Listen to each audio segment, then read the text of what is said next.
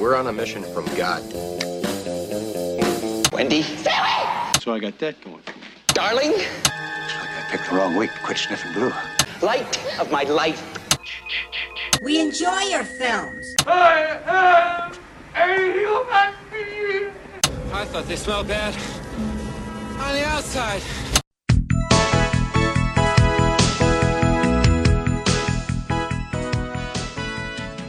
Welcome to Vintage Video, where we're rewatching the 80s so you don't have to. We'll be reviewing every major film release of the 1980s in real time, overanalyzing what you've seen and spoiling what you haven't. I'm Patrick O'Reilly. I'm Jesse Bayless. And I'm Richard Wells. And today marks the 40th anniversary of the release of New Year's Evil on December 19th, 1980. It was written by Leonard Neubauer, based on a story by Neubauer and Emmett Alston, directed by Alston, and released by Cannon Film Distribution, making this the fourth Golden Globus production after Happy Hooker, Schizoid, and The Apple. Director Emmett Alston has a Hitchcock-style cameo as a bearded camera operator somewhere in the stage of the show that they're filming. I don't think it was a featured cameo. No. Filming began in Los Angeles, California on October 15th of 1980. Oh my goodness. So this movie came out like 2 months after production began, which is insane. That is crazy town. But it makes me certain that certain things were stolen from films from this year. We open on A City at Night, December 31st. In her dressing room, we watch Diane Sullivan, a.k.a. Blaze, getting her makeup done. Her manager bugs her about the schedule because it's almost showtime, and she asks him to find her assistant, Yvonne. We see Yvonne walking into her hotel room as a phone rings inside. It's Diane on the phone, and she wants to know if Yvonne got a hold of her husband. So she asks her manager to find her, but then finds her herself. Right. In order I to don't know find... if her manager connected her with Yvonne. Okay. In order to find her husband, who she could call herself. Yes. Or she could ask the guy that found Yvonne to find her husband. To connect to the husband, yes. She says she called him in Palm Springs, but he sounded drunk already, and he probably won't be in L.A. in time for your show. She tells Diane she has to get changed and hangs up. Her manager, Ernie, tells Diane that she doesn't need her husband and that she can do all this by herself, which is very obviously true because he's not a part of the show at all. Right. There's no part that he plays in her doing this show. In Yvonne's room, she's applying lipstick in her hotel bathroom when she hears someone trying to open a door. She notices that the door to her room is wide open and looks down the hall both ways. There's nobody here. In the bathroom again, she keeps hearing water drip from her shower head and shuts the water off repeatedly. The second time she does this, she is grabbed from behind by an unseen stranger with a switchblade. I don't understand the logistics of any of this. So she hears someone at the door. She turns and looks out the bathroom door, which faces the front door of this hotel room. Right. So as she's looking out that door, someone comes in without her seeing. Unless he was in the bathtub the whole time and she just didn't notice him when she leaned into it to turn off the water before. But then who opened the door? Yeah, but somebody made a noise outside. Well, we do see one person walking away when she's looking up and down the hall. Oh. But the person who is walking down the hall, we'll see him later. It's a man carrying a bundle of flowers. Okay. I now withdraw my comment because I see how flawless this movie is. Is it though? I don't think he was a part of this murder. But she's being attacked and he's got a big switchblade. Now, are we to presume that it is already... It must be midnight somewhere. I was going to say, it must be midnight somewhere. It's like Margaritaville. Like in Greenland or somewhere. But he pulls a switchblade and he just stabs her repeatedly here in the shower. And we cut to the main drag of the city where Shadow's theme song, New Year's Evil, plays over a carload of punks arguing with the cars around them. I think this is the band in the car. Oh. Right? Because otherwise... if not, I don't know who these characters are. They never come back.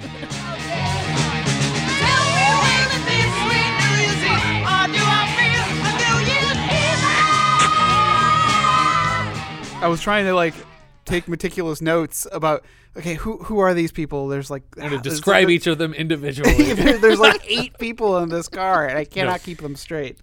It turns out this carload of people is either the band Shadow or the band Made in Japan. Made in Japan. I think it's Made in Japan. I could be both of them mixed together. I don't know. I hope that Made in Japan is like a play on words where it's just instead of the words Madein, it's like Maiden, like Maiden, Japan. Well, like they're it's trying to be a not, clever pun. because they have a little like keep wanting to say cryon. What is it called?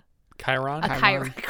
Lower third. A chiron. There's a chiron later, like for the show that Do says they have Made in Japan. chirons in frame for the bands? I'm pretty sure when you're watching it on TV, I thought it said Made in Japan somewhere. So this is being broadcast on television and live on the radio. I think so. Okay. Yeah. Yeah, it's definitely on television. I love that we're using industry terms too, so people are going to be like, "What the hell is a chiron?" Well, to be fair, I was like, what the hell is the thing called? So If you don't know what a chiron is, what are you even doing listening to this podcast? They're on their way to the Hollywood Hotline New Year's Eve special, which is nicknamed New Year's Evil, or at least she calls it New Year's Evil. I think that's the actual name of the special that they're doing. But it's being hosted by Diane Sullivan, a.k.a. Blaze. They encounter a police officer at the front doors to their hotel, and he has some sort of mental disability because he just keeps repeating, tickets, let's see your tickets, tickets. It reminded me of Tickets. Fear and Loathing. Take, man.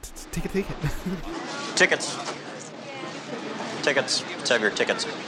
Tickets. Let's have your tickets. Don't get excited.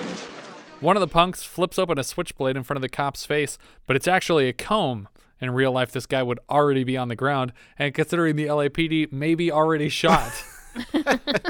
Back in the building, Blaze's son Derek arrives with a bouquet of roses. She refuses to take them from his hands and asks him to put them in water. He tries to share with his mother the news that he's been cast in a television series called Spaceship America, but she's too distracted by her own pre-production. Got a part in a new series. Spaceship America. Ah, Ernie, I just remembered I want to see those press releases Yvonne has before she passes them out. Got it? Okay. It's really a good part. You want to get her on the phone for me, huh? Apparently, Spaceship America starts shooting next week, and if it were up to me, the sequel would take place on the set of that show. She asks him to tell her all about this new gig over dinner after the show, which, I mean, presumably this show runs till midnight, at least in Los Angeles, right, if not Hawaii. So, and unless this isn't a nationwide broadcast, but if it's not, then where are they going to go get dinner at 1 a.m.? Well, it seems like it might be a nationwide broadcast only because they're linked up between so many different cities. Yeah, so if it is, then are they continuing the show for another couple hours till Hawaii's midnight, or they just screw them? Well, they do, well, I don't get ahead of ourselves, but it's just in a remark in the credits that they have the Hawaiian New Year's. Wait, did you finish watching the credits? Yeah. Oh yeah, we need to go to Richard for our after credits report. It's like just before the credits. They have the radio broadcast playing about, and it's the Aloha. Oh yeah, Happy New I Year did from I did Hawaii. hear him say Okay. Aloha. Well, that's like 3 hours. I was later. gonna say it's like 3 or 4 hours later. You need to just probably cut the broadcast. Derek asks where Dad is, and Blaze tells him that he's at the club in Palm Springs. Derek's going to call and wish him a Happy New Year, and we cut to the stage of New Year's Evil, the show that Blaze is hosting. It seems like an MTV/Dick Clark New Year's Eve type event. Blaze is essentially a VJ with no obvious talent. She's introduced as the First Lady of Rock, but she never does any singing here, and she barely dances throughout the film.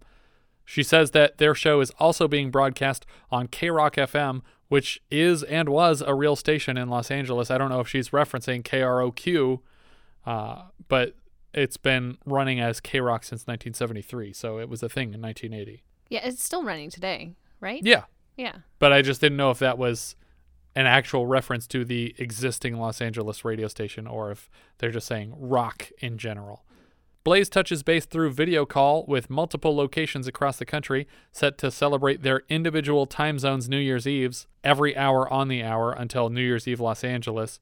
They have remote teams in Times Square, Chicago, and Aspen, Colorado, where the beer flows like wine. But screw every other place that's in the United States time No, zones. we only need the major cities in each time zone, the most important city in each time zone. Apparently, the regular show has some sort of call-in element, Hollywood Hotline, and so they're using the phones here to have listeners call in and vote for the best new song of the year, and a team on stage is answering phones to collect a tally. I don't know if they're going to do if this is like TRL, and they're going to just announce the best song at the end of the night. But Blaze answers the phone, and the caller votes for Pink Floyd's Another Brick in the Wall, but she calls it We Don't Need No Education, which is what some people think that song is called, which came out in November of 79, so it's not a song from this year. So maybe this is the 1979 New Year, I don't know. But based on the configuration for the December calendar on the film's Blu-ray, with the 31st falling on a Saturday, the earliest year this could have been is 1983, because the previous December 31st Saturday was in 77, before Another Brick in the Wall was released. Okay, the designer of the cover art apparently did not take into consideration. I'm sure the Blu-ray art was done in the 90s, but still, go back and look at the year that the movie came out and then make it look like that December. Way too much effort for this movie. Incredibly, the second phone call that Blaze answers at random is a psychopath looking to speak with her specifically, even though the person is calling into a phone bank that is manned by potentially hundreds of people. He gets the host of the show. He's using some sort of voice modulator, but he's also speaking in a very weird, slowed down rhythm as he goes. Blaze here. A crazy New Year to you. Happy New Year to you, Blaze. Ooh, some kind of voice you got there. Sound like the Phantom. You could call me that. So you got a name, Phantom? Call me Evil. Evil? You bad, honey? No. Just evil. He doesn't have a song to vote for, but he shares his New Year's resolution to commit murder at midnight, making this our second consecutive film involving murder at midnight after the film within a film in Agatha Christie's The Mirror Cracked. Evil elaborates that his intended victim is someone close to Blaze personally. Blaze throws it to Shadow to perform the film's theme song again, and they're performing literally the same track that we heard played over them driving to the venue earlier.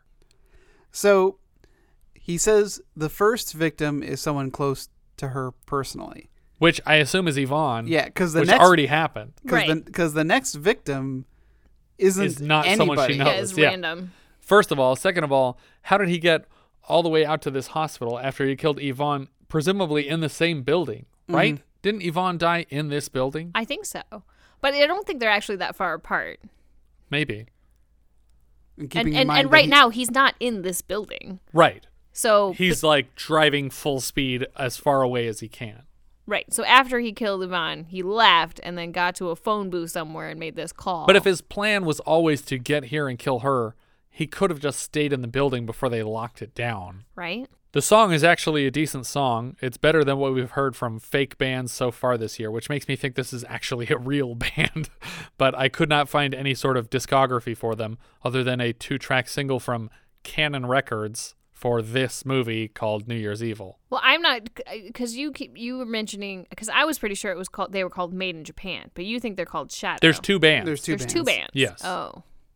Why is there two bands? I don't know. And we never, I don't notice a visible difference between the two bands. But they say Shadow sometimes and they say Made in Japan sometimes. All the songs sounded the same. But on the IMDb soundtrack, it lists some of the songs as being Shadow and some of the songs as being Made in Japan. Mm. I mean, stylistically, they're the same. They didn't all sound identical. Right. Blaze pulls Ernie off stage to ask if he heard the call. Holy shit, did you hear that? Don't let it bug you. Look, Ernie, I do not want any trouble. That guy was not your usual freak. Everything is going to be okay.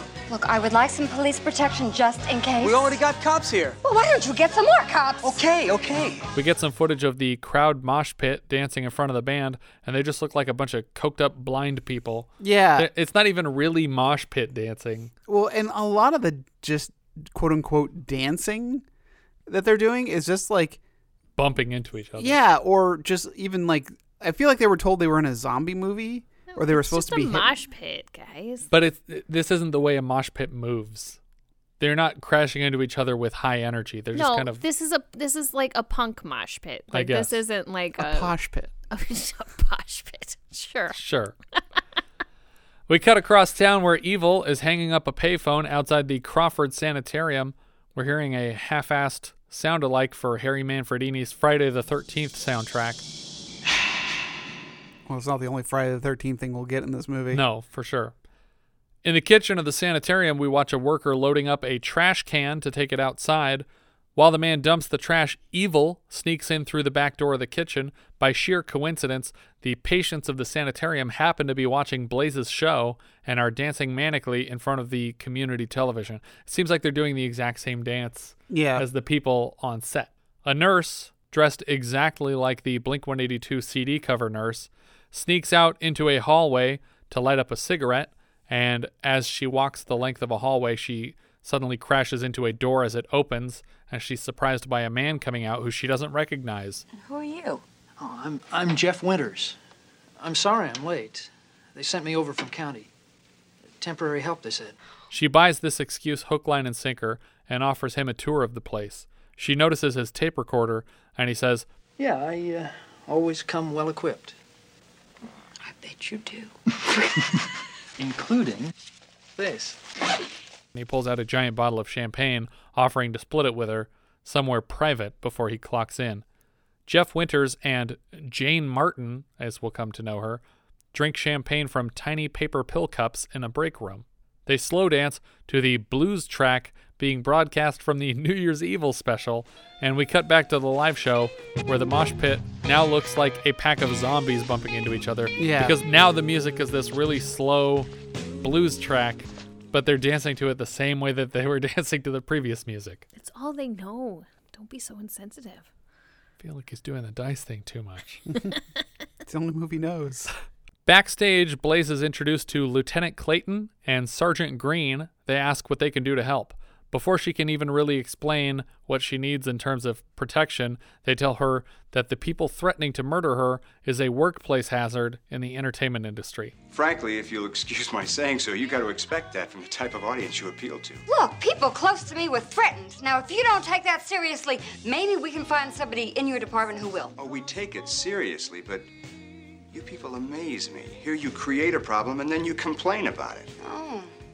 They advise her to keep the killer on the phone as long as possible so they have a chance to trace the call. Blaze steps away from the police to call room 408, which is her room. Her son answers the phone, and she asks if he's seen Yvonne. I don't know why he would have seen her, because he hasn't left the room. Mm-hmm. And she has her own room that Blaze should be calling right now, especially in light of the information that someone close to her will die tonight, and her assistant is missing. Derek tells her that he has something very important to say, and she's like, "That's great, sweetie," as she hangs up. There's something you should know, something important. Listen, honey, I have to go now, all right? I'll see you in a little while. So, like, wouldn't you go as the police be like... Immediately check Yvonne's room. Yes. Yes. Right? Like, Yeah. why is nobody being like, okay, who is with you? And there should be someone sitting in there with Derek. Yes. Yes. Why is none of this happening? Back in 408, we see Derek take 3 red dreamers, which I'm calling the pills that are like blue dreamers, but red. I don't know what they are, because he takes 3 of them, but they have no discernible effect on him. He's really going to get out of the Matrix. Yeah. He was already crazy when he took the 3 pills, and he doesn't change at all. He also seems to be suffering from headaches, like every serial killer that we've had so far this year. Back at the sanitarium, things are getting hot and heavy.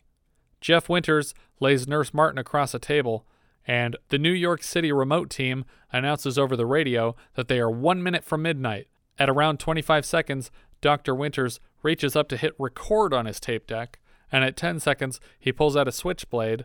At 0, he gets to stabbing the nurse over and over and over again. Back at the show, the second band, Made in Japan, are performing a song called The Cooler, and the audience is now jumping off of stage equipment. Blaze moves to answer an incoming call, and coincidence of coincidences, it's Evil again. He not only got through to the phone bank again, but he got through to the host of the show, for the second of 3 calls she's taken in the broadcast. Which is totally insane. If this is a nationally broadcast thing on television and There on the are radio. thousands of people calling in every second. Yeah. This is evil. Remember me. Yeah, I was wondering if you were going to call back. He tells her that he's made his first kill and he plays a recording to prove it. He tells Blaze that the body can be found at the Crawford Sanitarium and that he'll call back in 1 hour. But she doesn't recognize the name of this sanitarium at all. Mm-hmm. At the sanitarium, the second nurse, tending to the patients alone, explores to find her friend Janie. Eventually, she finds a door ajar and then a bloody shoe on the way to her coworker's body. Her neck is slashed despite the multiple stabbings that we heard. Back in room 408, which we've made unnecessarily clear that Blaze's son Derek has never left, we see him taking a switchblade to a pair of pantyhose, and he tears the last bit with his teeth before pulling one side over his head. He speaks vaguely to his own reflection about some trauma in his past and people thinking that he's crazy. I don't get this character. I don't either. He's the worst red herring ever because he never leaves the hotel room. Is he a red herring? I don't know what he is. I don't know what the point is. I thought he was involved. I thought he was involved at the end. Oh, I don't think he's involved, but when he kept saying like he's got some surprise for her. The fact that we've established so far already that he had nothing to do with Yvonne's death because he was walking away from her room before she was killed by someone who was hiding in her bathroom, and that he never leaves the room after that. But like then he's a total psycho, and we never explain any of that. Yeah. Back on stage, Blaze is sort of dancing next to the band. In 408, Derek is mangling and eating the roses that he got as a gift for his mother. We see one of the cops receive a call confirming the death of a woman at the sanitarium. He goes further in detail than necessary when he tells Blaze about this. They found the body, a nurse, carved up real bad, with deep lacerations around the neck and the chest. She somehow determines that this means the killer has Yvonne captive, when so far that is not this killer's MO at all. Yeah. But she's like, oh my God, he must have her. And it's like, why would you think that? Why did nobody check her room yet? Yeah. We see Evil apply a fake mustache for little to no reason and enter a disco bar. He takes a seat and is immediately noticed by 2 women drinking at the end of the bar. Like, is he expecting to be recognized as himself? Or no one has seen him so far that didn't die. Like, at the sanitarium, the guy in the kitchen did not see him. The other nurse did not see him. Only one person saw him, and she's dead. I guess this is just a prerequisite for the disco bar era. Well, sir, you need to go back to your car and put your mustache on. No, but I do actually think that he needs the mustache only because this is a much more crowded venue. So if someone asks, "Hey, have you seen this woman later?" It says, "Yeah, she was talking to some guy with a mustache." Maybe. I'll buy that. Again, this movie's flawless. Back at the studio, the cops tell Blaze and Ernie that this killer is going to kill someone at each midnight across the country. Not clear what they're basing this on, since he's only killed one person so far, and he only announced an intention to kill one person. At the disco bar, Evil tells the girls that he is a celebrity money manager and that he's headed to a party at Eric Estrada's place. He invites one of the girls along, and of course she brings her friend because she's not a complete idiot. Right on cue, Made in Japan, the second band performing for New Year's Evil, launches into their song Dumb Blondes. Well, they may have empty hands, but they're Einstein's and they're dumb blondes. When Evil tells the blonde girls that he's driving a Mercedes, they seem impressed and completely buy into his money manager story. Backstage at the show, the cops play recordings of the most recent call from Evil and ask Blaze if she recognizes the voice at all through this processor that the killer is using. A stagehand asks if Blaze is up to introduce the Chicago New Year countdown. He suggests that Rip could take over for this one, and Blaze thinks for a moment before asserting her place as the host of the show. She's not going to let this killer dictate whether or not she's hosting. No. No, goddammit, it's my show. I'm not going to let this cutthroat ruin it for me. That's exactly what he wants. Though the guy seems ready to kill people either way and never said he wanted her off the show or anything. In the Mercedes, Evil is starting to get pissed off because he can't find a place to kill these girls, and he's running out of time. One of them notices how panicky he's getting and recommends transcendental meditation. Lisa and I do it every morning. Boy, that sort of stuff really works. I stopped biting my nails. Lisa got rid of her nervous diarrhea. Sally, please. Oh. After TM, as she refers to it, she moves on to TA, and then EST, Zen, and lastly, haikus, and she swears by them all. Though, disappointingly, we never get a haiku out of her. I was hoping that maybe her final words would come in a 575. I was wondering if any of them did. I didn't go back and count anything. No, they didn't. Okay. Evil tunes the radio to the New Year's Evil show when, luckily for him, Lisa asks to make a pit stop. Before Lisa heads in to use the liquor store restroom, Evil hands her a $100 bill to buy the fanciest bottle of champagne they've got. Now that he's alone with a potential victim, we are 15 seconds from Chicago's midnight. He hits record on the tape deck and asks the girl if she'd like to smoke some marijuana. Or actually, I think he says, smoke a number?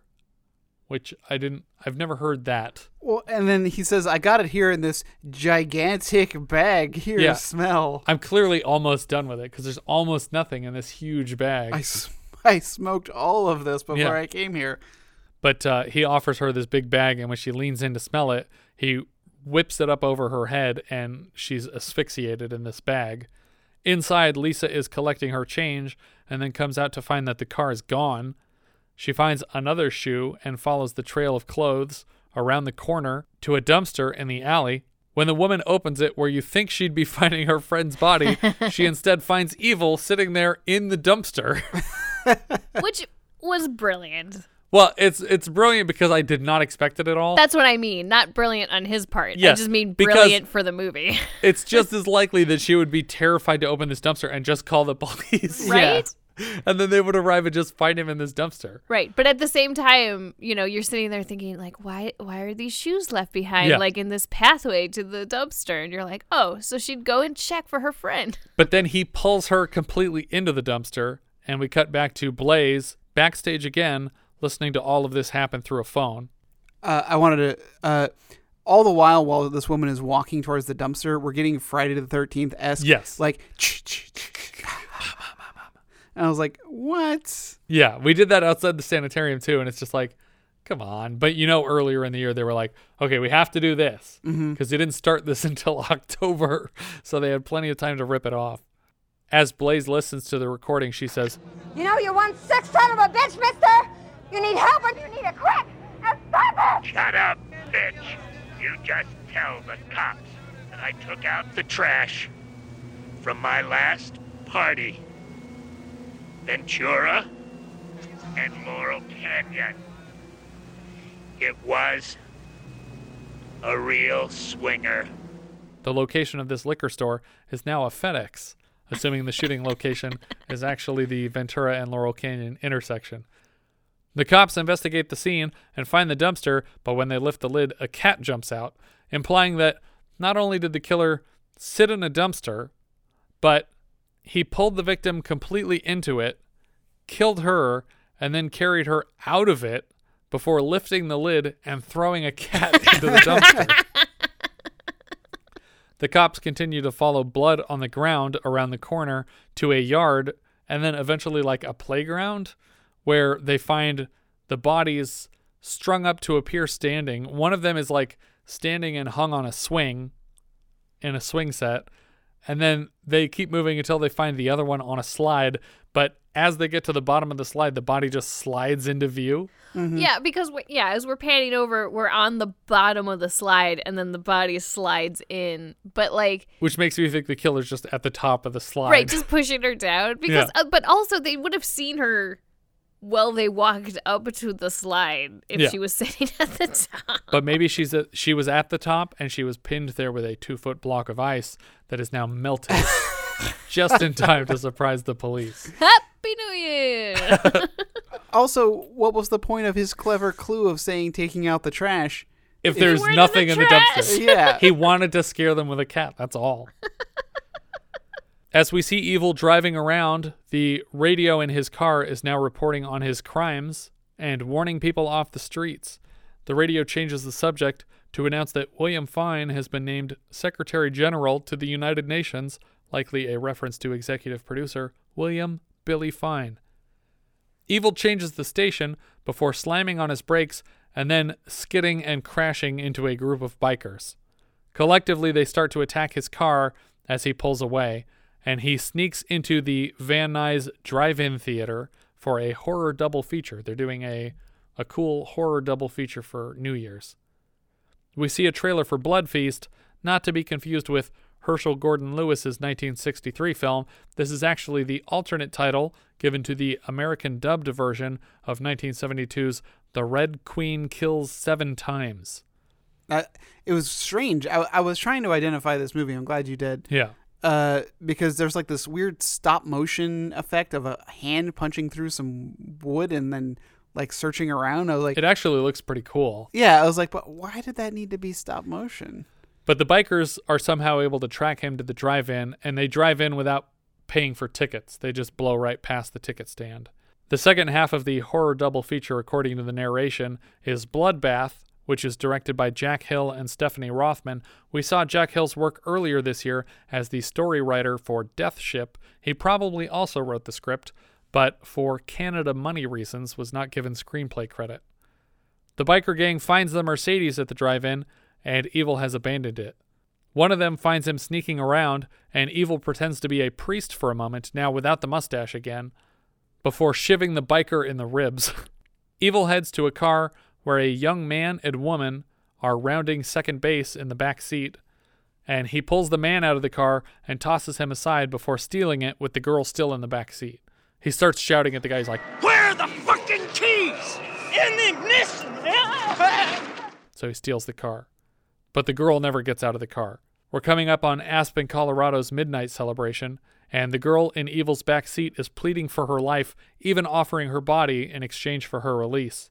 Evil flashes the knife at her and keeps driving. He has to slam on his brakes, though, to avoid hitting 2 New Year's Eve partiers that just wander drunkenly out into the street in front of him. That's to be expected on New Year's. Right.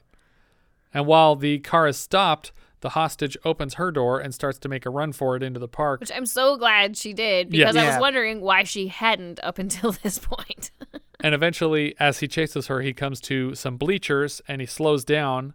He taps on the bleachers with his knife as if this is going to help him find the girl somehow. Well, I think he's just trying to intimidate her into like making a noise, because I don't think he 100% knows where she is. Yeah, I can't tell if he knows where she is or not, because she's does. in a direct line of sight from where he is. I don't think he does till the very end of this scene. A police car pulls over near Evil's abandoned stolen car, and the partiers are pointing the cops into the park where a man just chased a girl. Also, this is all taking place in L.A., so you're telling me he went from Van Nuys up into what we're assuming could be Mulholland or something? I think this is the Park by Matt and Amanda. I think this is still North Hollywood or Burbank-ish. But he didn't he didn't come to one stoplight or stop sign this whole time? Nope. In L.A.? He locates the girl, but just as he's bending over to reach for her, the cops show up. Though they don't actually, enter the shot. We just hear ADR of a cop saying, "Hey, you, over there, police officer." And they never enter frame because I don't think they had actors lined up to play these characters. And we just hear their voiceover.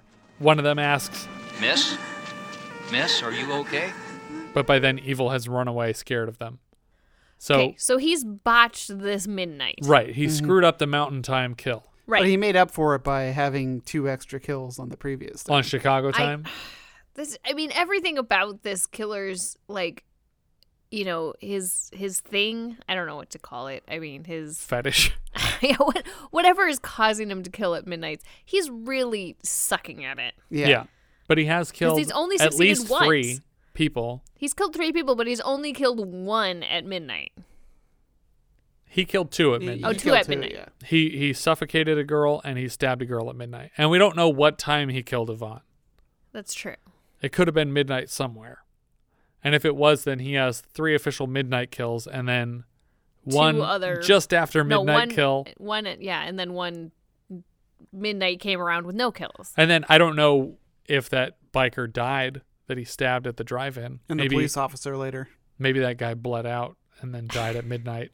Mountain What was Time. his plan before the bikers were chasing him? Like, he was wearing this priest outfit. He seems pretty manic. I don't know. I think he just decided he was going to change costumes between every hour. More police arrive at the concert venue. A cop takes the stage and informs the audience that if anyone leaves, they will not be invited back, but the studio is too busy booing him for being a police officer. Backstage, Blaze is informed of the new theory held by police that the killer is on his way here with an intent to kill Blaze specifically. Killing a named personality at the stroke of midnight New Year's Eve would satisfy his egotistical desire for attention. Make him bigger than the Son of Sam, or the Zodiac Killer. All those psychopaths who have a need to be big in the media.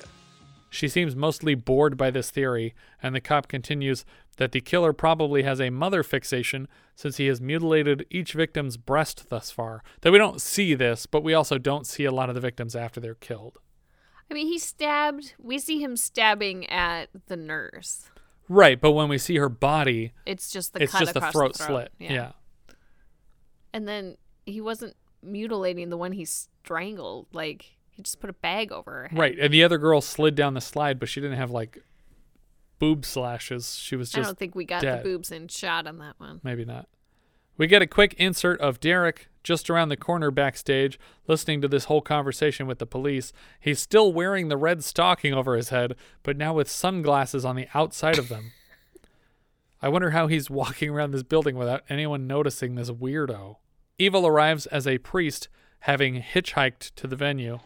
Thank you, my son. You're welcome. Go with God.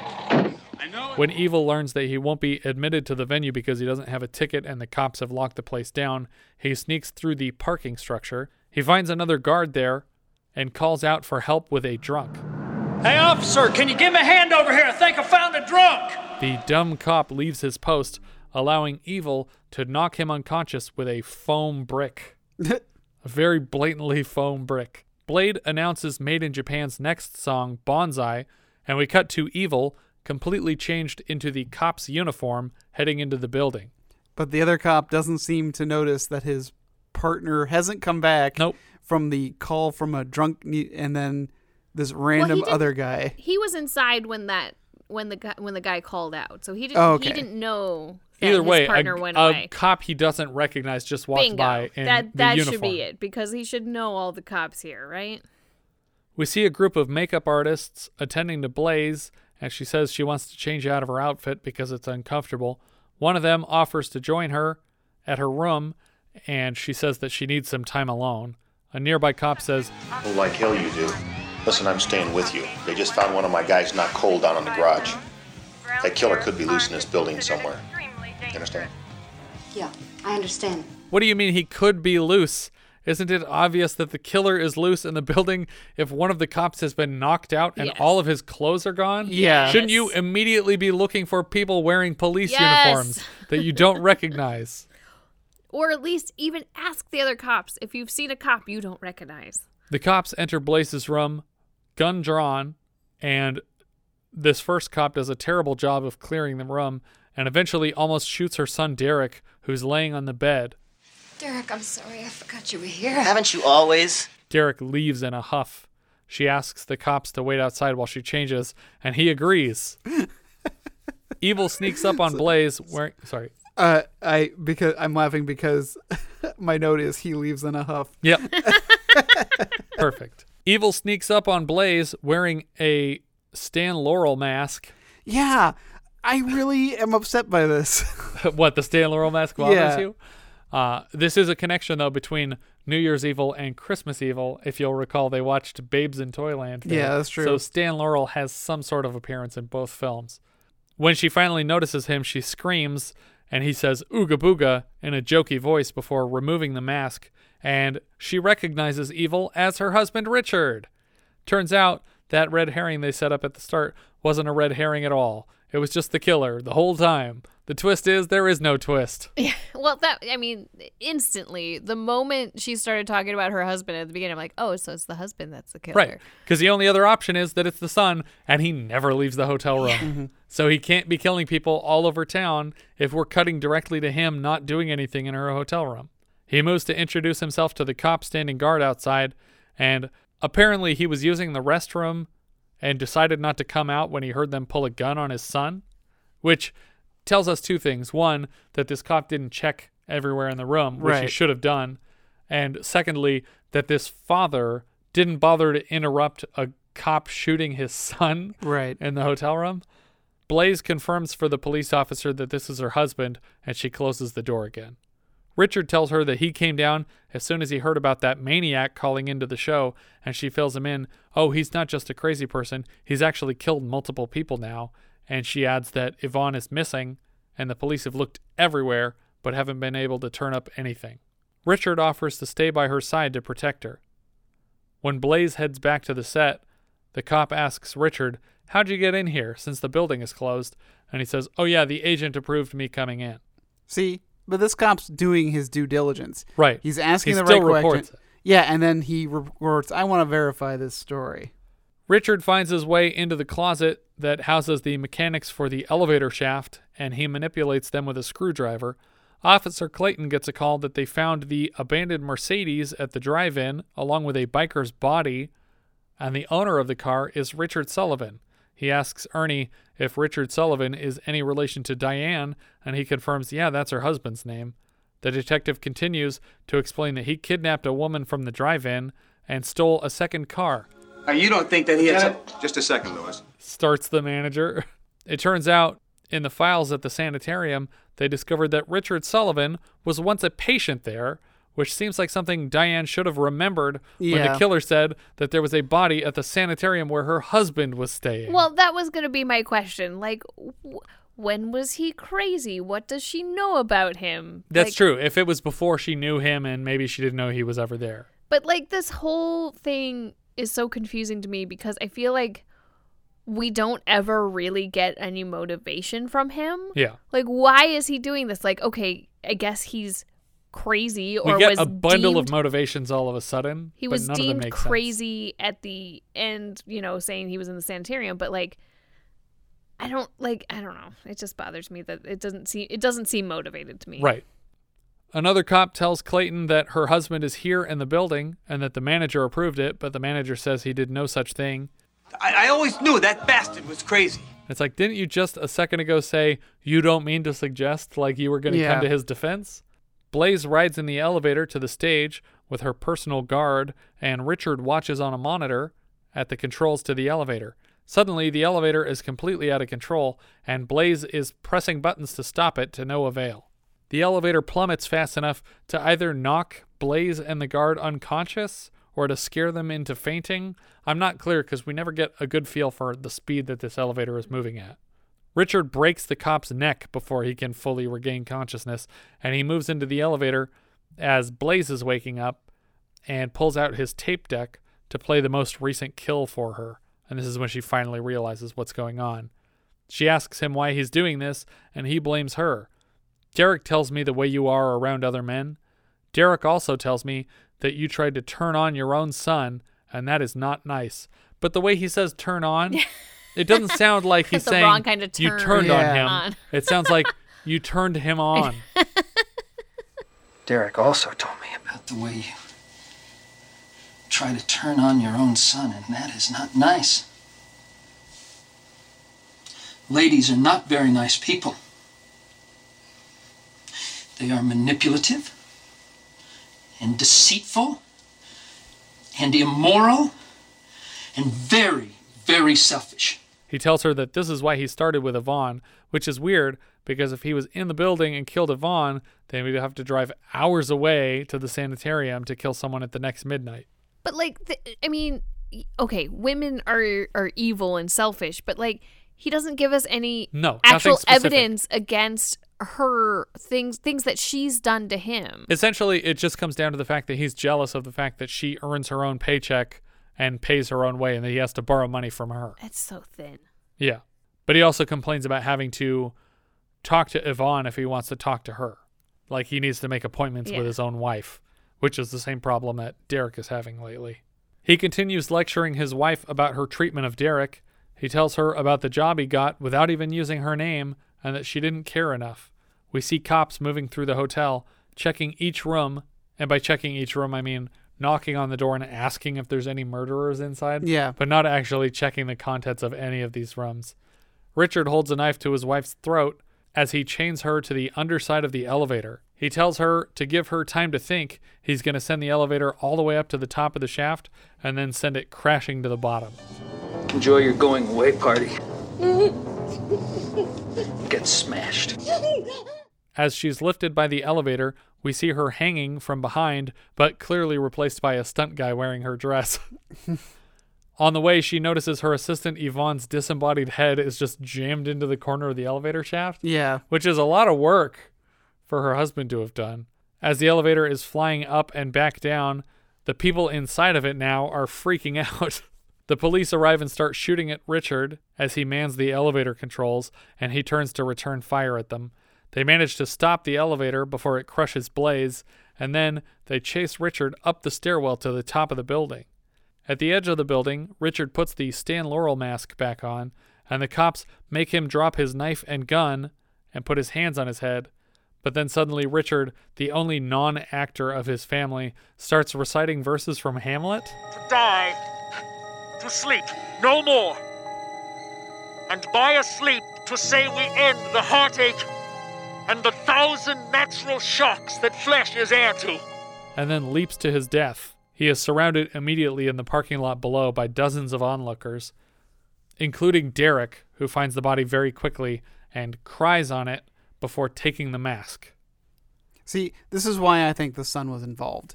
I think that from the beginning? I think that the son, I know we're at the end of the movie and I should just say this, but I think that this was a planned thing between the two of them this whole time. Maybe. But the cops pull Derek away from the body and he holds onto this mask.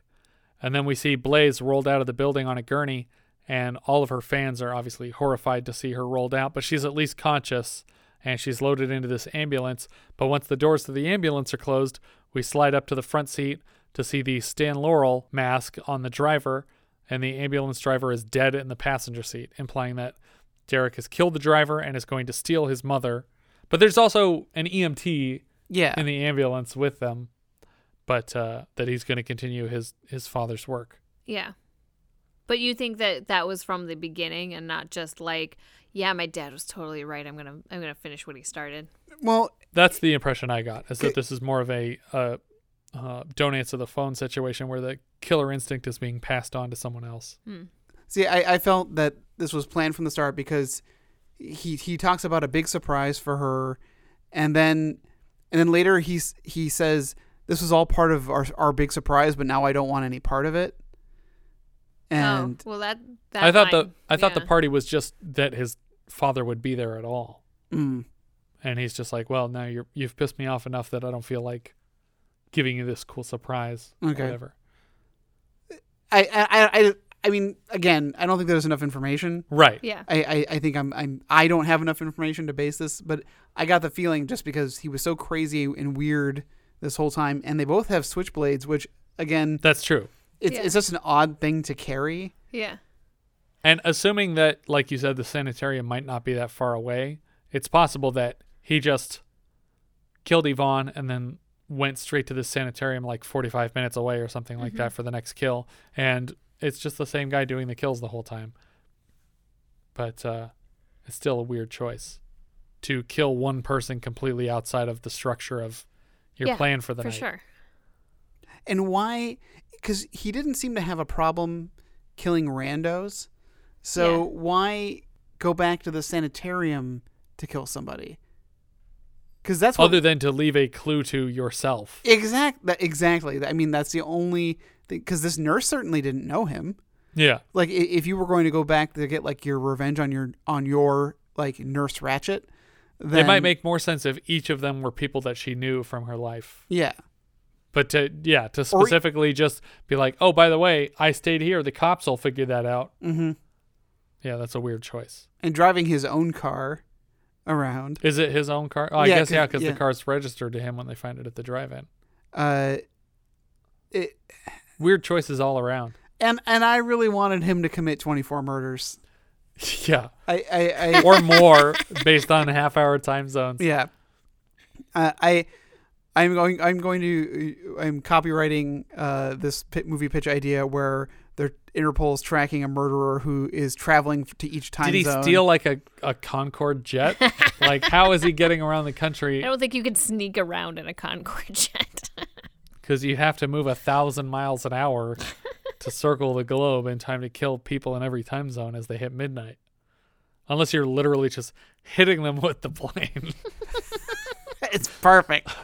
You just lure a guy out onto a runway. You have them on the plane. And, okay. And then you throw one out. So it's like around every the world. hour. It's like around the world in 80 hours. Yeah. But you're killing a person on the plane every time. It's a mystery on the plane. It's Among Us, but on a plane. It's like the Murder on the Concorde Express. Yeah, that's... Took my line. Our director here was Emmett Alston. This is his second film after Three-Way Weekend, followed up with 9 Deaths of the Ninja, Tiger Shark, Demon Warp, and a ripoff of Three Ninjas called Three Little Ninjas that came out the following year. He was also briefly attached to another slasher called Lover's Lane, set to star Wayne Newton, but investors backed out when investigative journalists linked Newton to organized crime.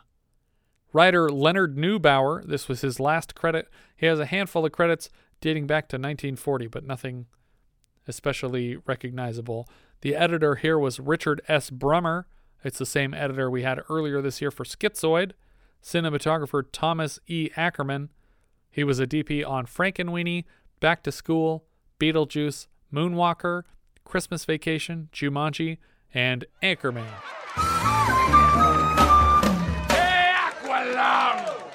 That's some good credits. Yeah. Roz Kelly played Diane Sullivan. We'll see her in Full Moon High next year. She played Flaps in Curse of the Black Widow, but is probably best known for her portrayal of Demolition Derby driver and eventual Fonzie girlfriend Pinky Tuscadero on Happy Days. As is required of every Happy Days character, she was given a sort of spin-off, though weirdly taking place in the present without Pinky aging at all. It was called Blanksy's Beauties, and it lasted a season. On November 29th of 1998, she was arrested for firing a 12-gauge shotgun into the living room window of a neighbor's house after a car alarm woke her up. Luckily, the neighbor was not home at the time. Wonderful. She was sentenced to jail time, which was minimized to 90 days, and she was on parole when, on October 27th of 2000, she was sentenced to 120 days in jail after pleading no contest to charges stemming from an August 25th, 2000 arrest for hitting a man with her cane. She also appeared as a plaintiff in a 1996 episode of Judge Judy. Oh, wonderful. Suing her plastic surgeon for a leaky breast implant. Kip Niven played Richard Sullivan. He was Astra Chan in Magnum Force. He was Lieutenant Thatcher in Airport 75, Walter Russell in Earthquake, and he acted exclusively on television after this until 2001. He didn't do another film for 21 years. Chris Wallace played Lieutenant Clayton. We had him earlier this year as the psychic in Don't Answer the Phone. Grant Kramer played Derek Sullivan. This was his first film, but he'll come back as Mike Tobacco in Killer Clowns from Outer Space, the lead character of that film. And also the announced return of the Killer Clowns from Outer Space in 3D, which still has the Kyoto brothers attached, but the IMDb page hasn't been adjusted since 2017. So yeah, I don't know if that's ever going to happen. Louisa Moritz played Sally. She was Rose in One Flew Over the Cuckoo's Nest, Gloria in Up in Smoke, Myra in Death Race 2000, and Carmela in Last American Virgin. And we'll see her next year in Under the Rainbow. That's the... Sally was one of the ones that got killed? Yeah, the funny one that was talking about transcendental meditation and all that stuff. She's very funny. Jed Mills played Ernie. He's Wilson Mooney on Twin Peaks. He was Dirty Harry Punk number 4 in The Creature Wasn't Nice and Jack Hardy in Casino. Taffy O'Connell played Jane. Jane is the nurse who was killed. Mm-hmm. She'll play Damia in next year's Galaxy of Terror, and more recently, she played Mona in The Change-Up, which is the Ryan Reynolds, Jason Bateman body swap movie. Jenna Franks played Nurse Robbie. That's the other nurse from the sanitarium. She has mostly soundtrack credits from having co-written Jethro Tull's Aqualung with her husband, frontman Ian Anderson. Hey, Aqualung! John Alderman played Dr. Reed. He played Carl Bonari in The Stuntman earlier this year, and also a bookie in Baltimore Bullet. Jerry Chambers played the clerk at the liquor store. Apparently he's a former Laker. He didn't have much to do in this film. And Mark L. Rosen played drunk number 2. That's one of the two guys who wanders out into the street in front of the stolen car. He was a producer on this film, as well as Alligator and Schizoid earlier this year. I don't know about this one. I do. I know exactly about this one. I think it's probably a thumbs down because there's nothing especially great about it.